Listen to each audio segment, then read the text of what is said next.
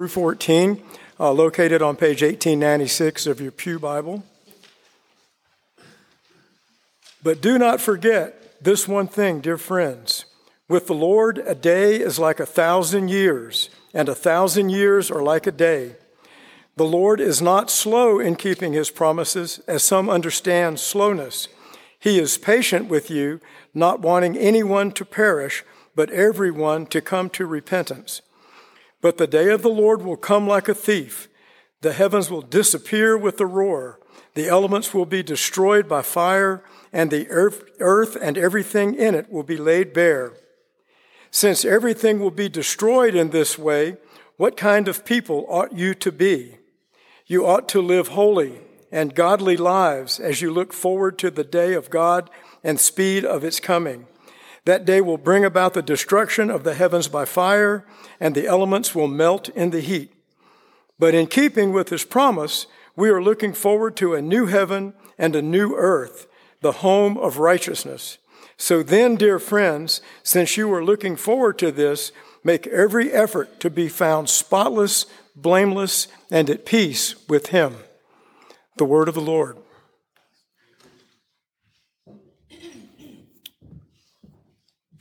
It is Advent, the season of waiting and expectation.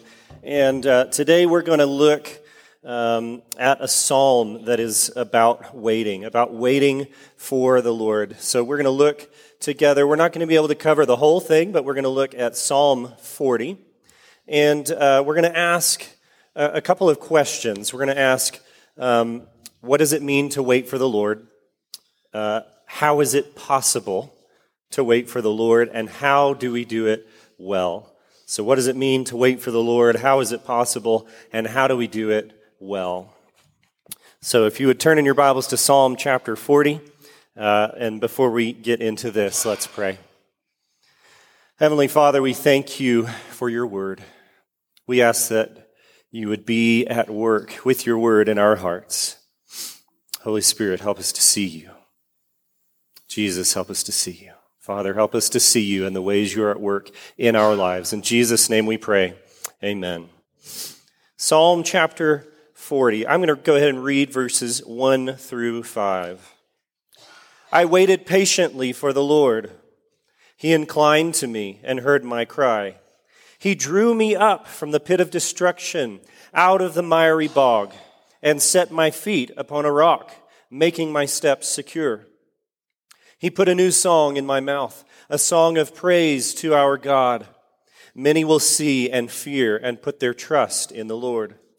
Blessed is the man who makes the Lord his trust, who does not turn to the proud, to those who go astray after a lie.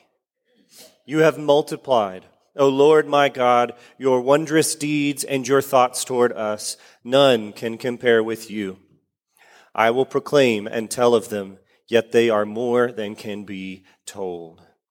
So there are four main parts to this psalm. Verses 1 through 5 that I just read is talking about David's first trouble and the rescue. And then 6 through 8 talks about his changed heart. 9 through 10 is this proclamation of deliverance. And then 11 through 17, a new trouble comes, and this whole thing starts over again. We're going to look at this first trouble and rescue in verses 1 through 5. So you see what he says here. He says, I waited patiently for the Lord. He inclined to me and heard my cry. Why does he need to wait for the Lord? Why does he need to cry out? David tells us where he was. He was in a pit of destruction and in a miry bog. That pit of destruction, that word destruction, what it's getting at is it's getting at this idea of you know, when you're like near a waterfall or a really crazy river, you know, that really loud sound, and you get close to it and you can't even hear each other talking because the water is so loud. Or do you know, if you go out on Black Friday, if you're one of those people, and you get out and you get in the middle of it and you hear all the people, and it's so loud and they're yelling, and you're surrounded by it.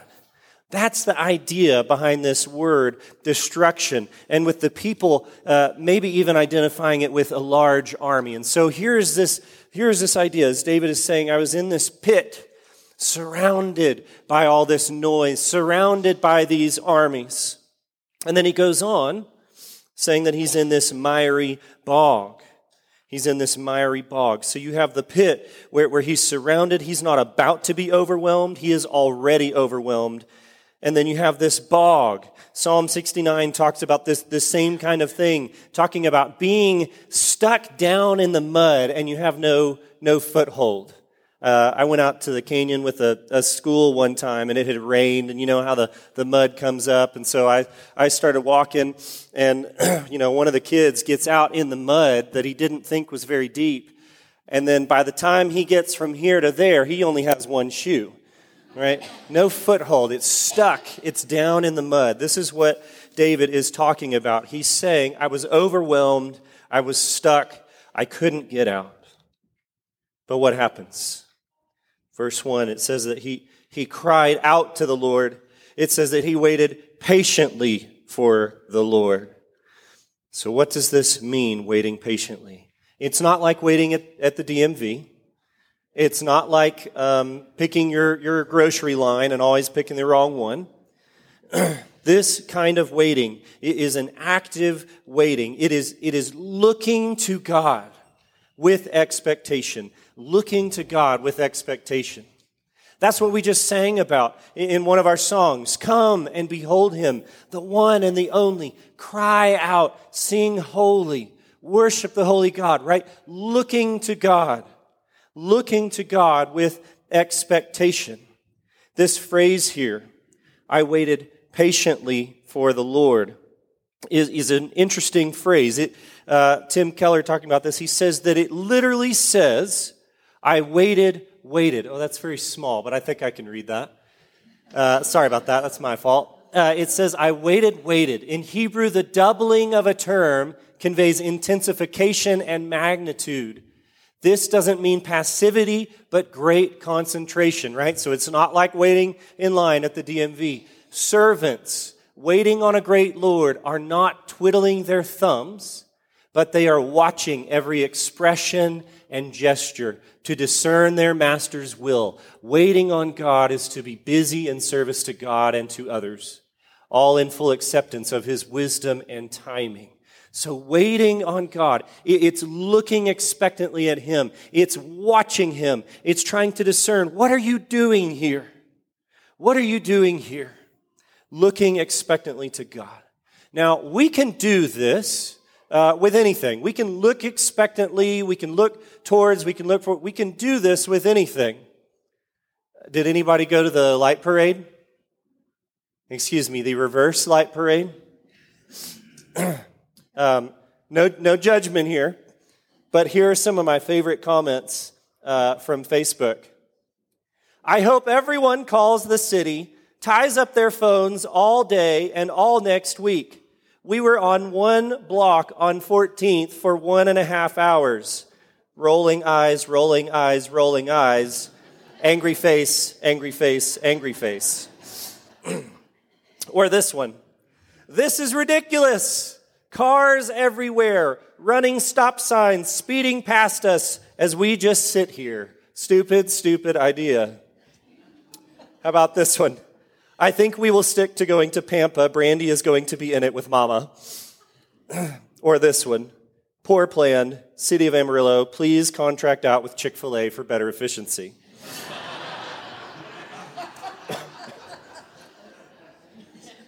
It is possible to look forward to something, to look at something with expectation and be disappointed. It is possible, I would even say maybe it's common. We look to something with expectation and we're disappointed. A kid doesn't get the gift they waited for.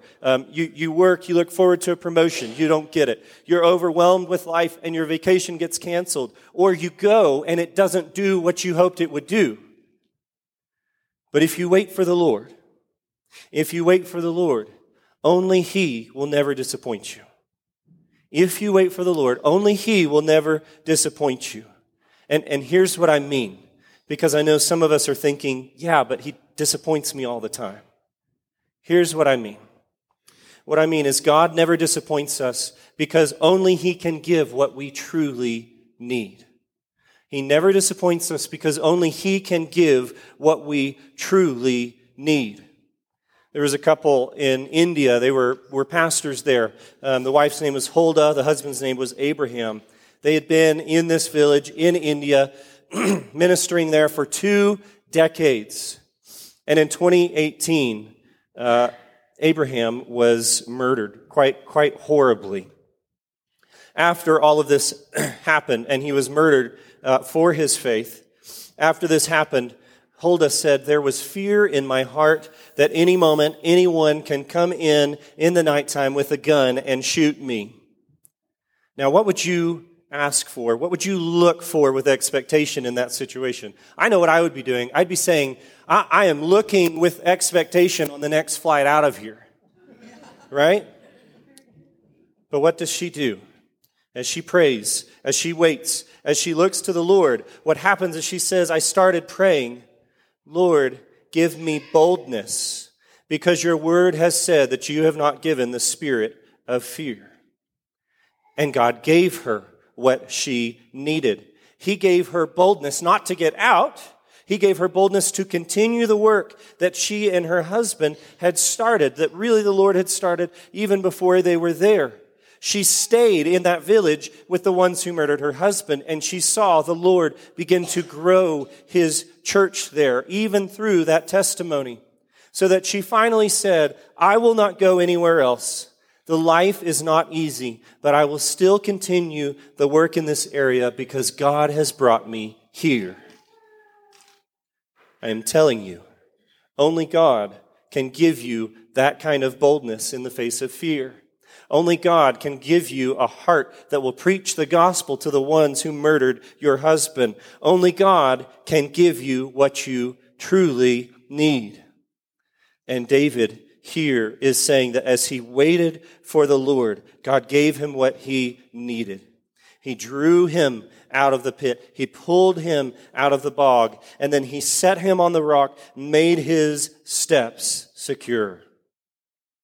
So what is waiting for the Lord? It's looking to God with expectation that He will give us what we need. In fact, that He alone can give us what we need. But the next question is, how is that possible? Because this seems impossible. How is that possible? David goes on in verses 6 through 8. And he says, in sacrifice and offering you have not delighted, but you have given me an open ear. Burnt offering and sin offering you have not required. Then I said, behold, I have come. In the scroll of the book it is written of me, I delight to do your will, O my God. Your law is within my heart. You see the lie, and this is the same lie that he talks about in verse 4. The lie is if I sacrifice enough, if I give up enough, if I do enough, then I can earn God's favor. And by that, we usually mean I can have a problem-free life. The problem is circumstances change constantly. Things can be good, and then they're bad, and then they're great, and then they're back down to the worst, and it can happen as fast as the stock market rises and falls. But a heart that realizes I can't earn God's favor is freed from circumstances. Think about David's life. If you know much about David's life, here he is saying, you pulled me out, you got me out of these things, you set my feet upon a rock, you made my steps secure. That doesn't mean that his problems were gone. When David was a kid, he was unwanted. His brothers didn't want him. His dad didn't really seem to want him.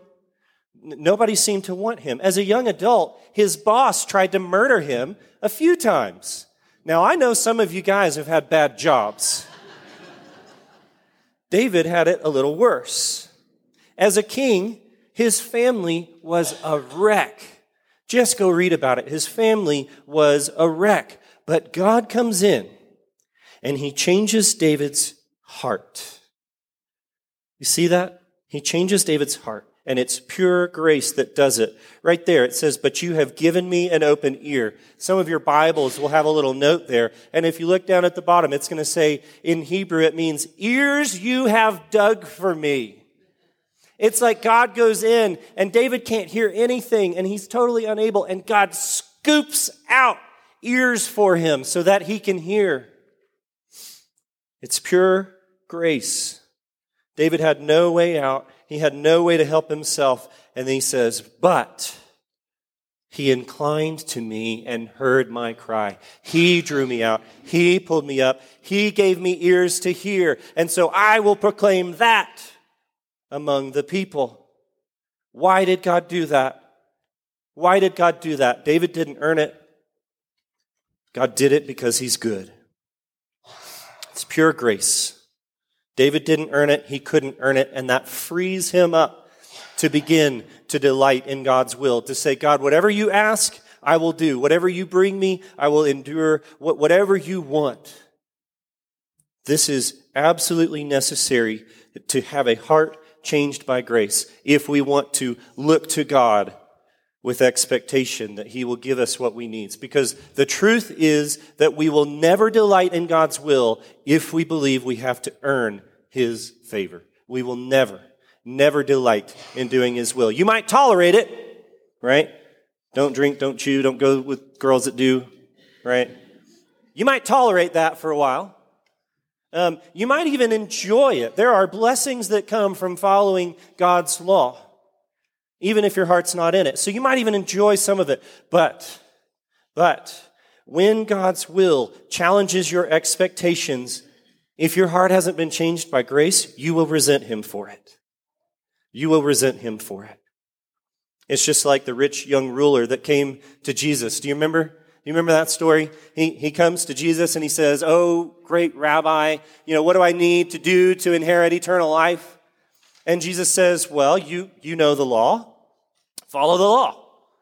And the rabbi says to Jesus, "I've done all of that and more." Right? I earned this. Jesus, eternal life, I got it. I earned it. Give me God's favor. I've got everything I need. And what does Jesus do? He looks at him and he says, "One thing you lack. Go sell all that you own and give it to the poor." And it says that the man went away sorrowful, for he had much. Jesus, you're asking too much. That's more than I can give. That's more than I can do. Jesus is pointing out to him, you're telling me that you think you can earn it, but you can't. You need a heart that has been changed by grace. Only a heart changed by grace can delight in God's will. Because as we begin to look to Jesus and we look at the one who gave himself for us, when we offered nothing in return, then when he says I need to endure something, when he asks me to give, when he asks me to go, why would I say no? Why would I say no to a Savior who, when I was overwhelmed in a pit of my sin, he came to me. He pulled me out. He cleaned me. He made me righteous. When I was stuck in a bog of despair, he came to me and he pulled me out and he showed me that the hope that we have in Christ pulls us out, sets our feet upon the rock, all because of his great love. So, what is waiting for the Lord? It's looking to God with expectation that he will give us what we need. And how is it possible? Only with a heart changed by grace. And when our hearts have been changed, how do we do it well? How do we look to him well? If you look back again at verse 5, David, even with everything he goes through, he says, "You have multiplied, O Lord my God, your wondrous deeds and your thoughts toward us. None can compare with you. I will proclaim and tell of them, yet they are more than can be told." See, what David is doing is he's beginning to reflect on God's works. He's beginning to reflect on God's truth. He's looking to God with expectation. He's looking and he's reflecting on, what have I seen him do in the past? What do I see him do in here? What has he taught? And as he reflects on God's truth, it works that change deeper into his heart. And so there are lots of ways that we can do that. Singing is one of them. We do lots of those on Sunday morning. I want to suggest another one to you. If you don't currently use this, read some poetry. read some poetry. We'll get to that one in just a minute. Read some poetry, especially including the Psalms. About 1/3 of the Old Testament is poetry. Did you know that? I think God values poetry. I think He knows that there is a use to poetry. And I can tell you about it in the words of a man named David Calhoun. He was a seminary prof, and during his intensive rounds of chemotherapy, he found that it helped him to get out and just go walk around a little pond that was near his house. And while he would do that, he would just grab a book of poetry on the way out, and he would sit, or he might read it while he was walking. And then he writes this. He says, "One day, as I walked in the park and through my own personal valley, I read Litany to the Holy Spirit by Robert Herrick." This is, again, to show you how poetry can deepen this experience for us. He says, "The poet prays for the Spirit's comfort when temptation oppresses, when doubts confuse, and when doctors fail." And then here is that quote, Charlie. It's, "When the artless doctor sees no one hope but of his fees, and his skill runs on the lees, sweet Spirit, comfort me. When his potion and his pill has or none or little skill, meet for nothing but to kill, sweet Spirit, comfort me." Calhoun writes, "This is not a cry for deliverance from the troubles of life, but a plea for comfort and help in all that comes. I read these words at a time when the chemotherapy threatened to kill me before the cancer did. Herrick's poem comforted as it amused me. Most of my doctors and nurses have been skillful and sympathetic, but one experience deeply distressed me. During that time, the poet helped me to pray for comfort from the sweet Spirit of God. A burden can become a cross," John Calvin asserts, "when we willingly accept it as coming from God and gladly bear it with trust and patience." What is waiting for the Lord? It's looking to God with expectation. He will give us what we need. It is only possible with a heart changed by grace. And how do we do it well? By reflecting on God's truth, so that we can see His wondrous deeds and thoughts. Use poetry, use music, use good art, use a good conversation with friends. Use what you can find to help you reflect on God's truth, so that even a burden can become a cross through which God can proclaim His wondrous love. Let's pray.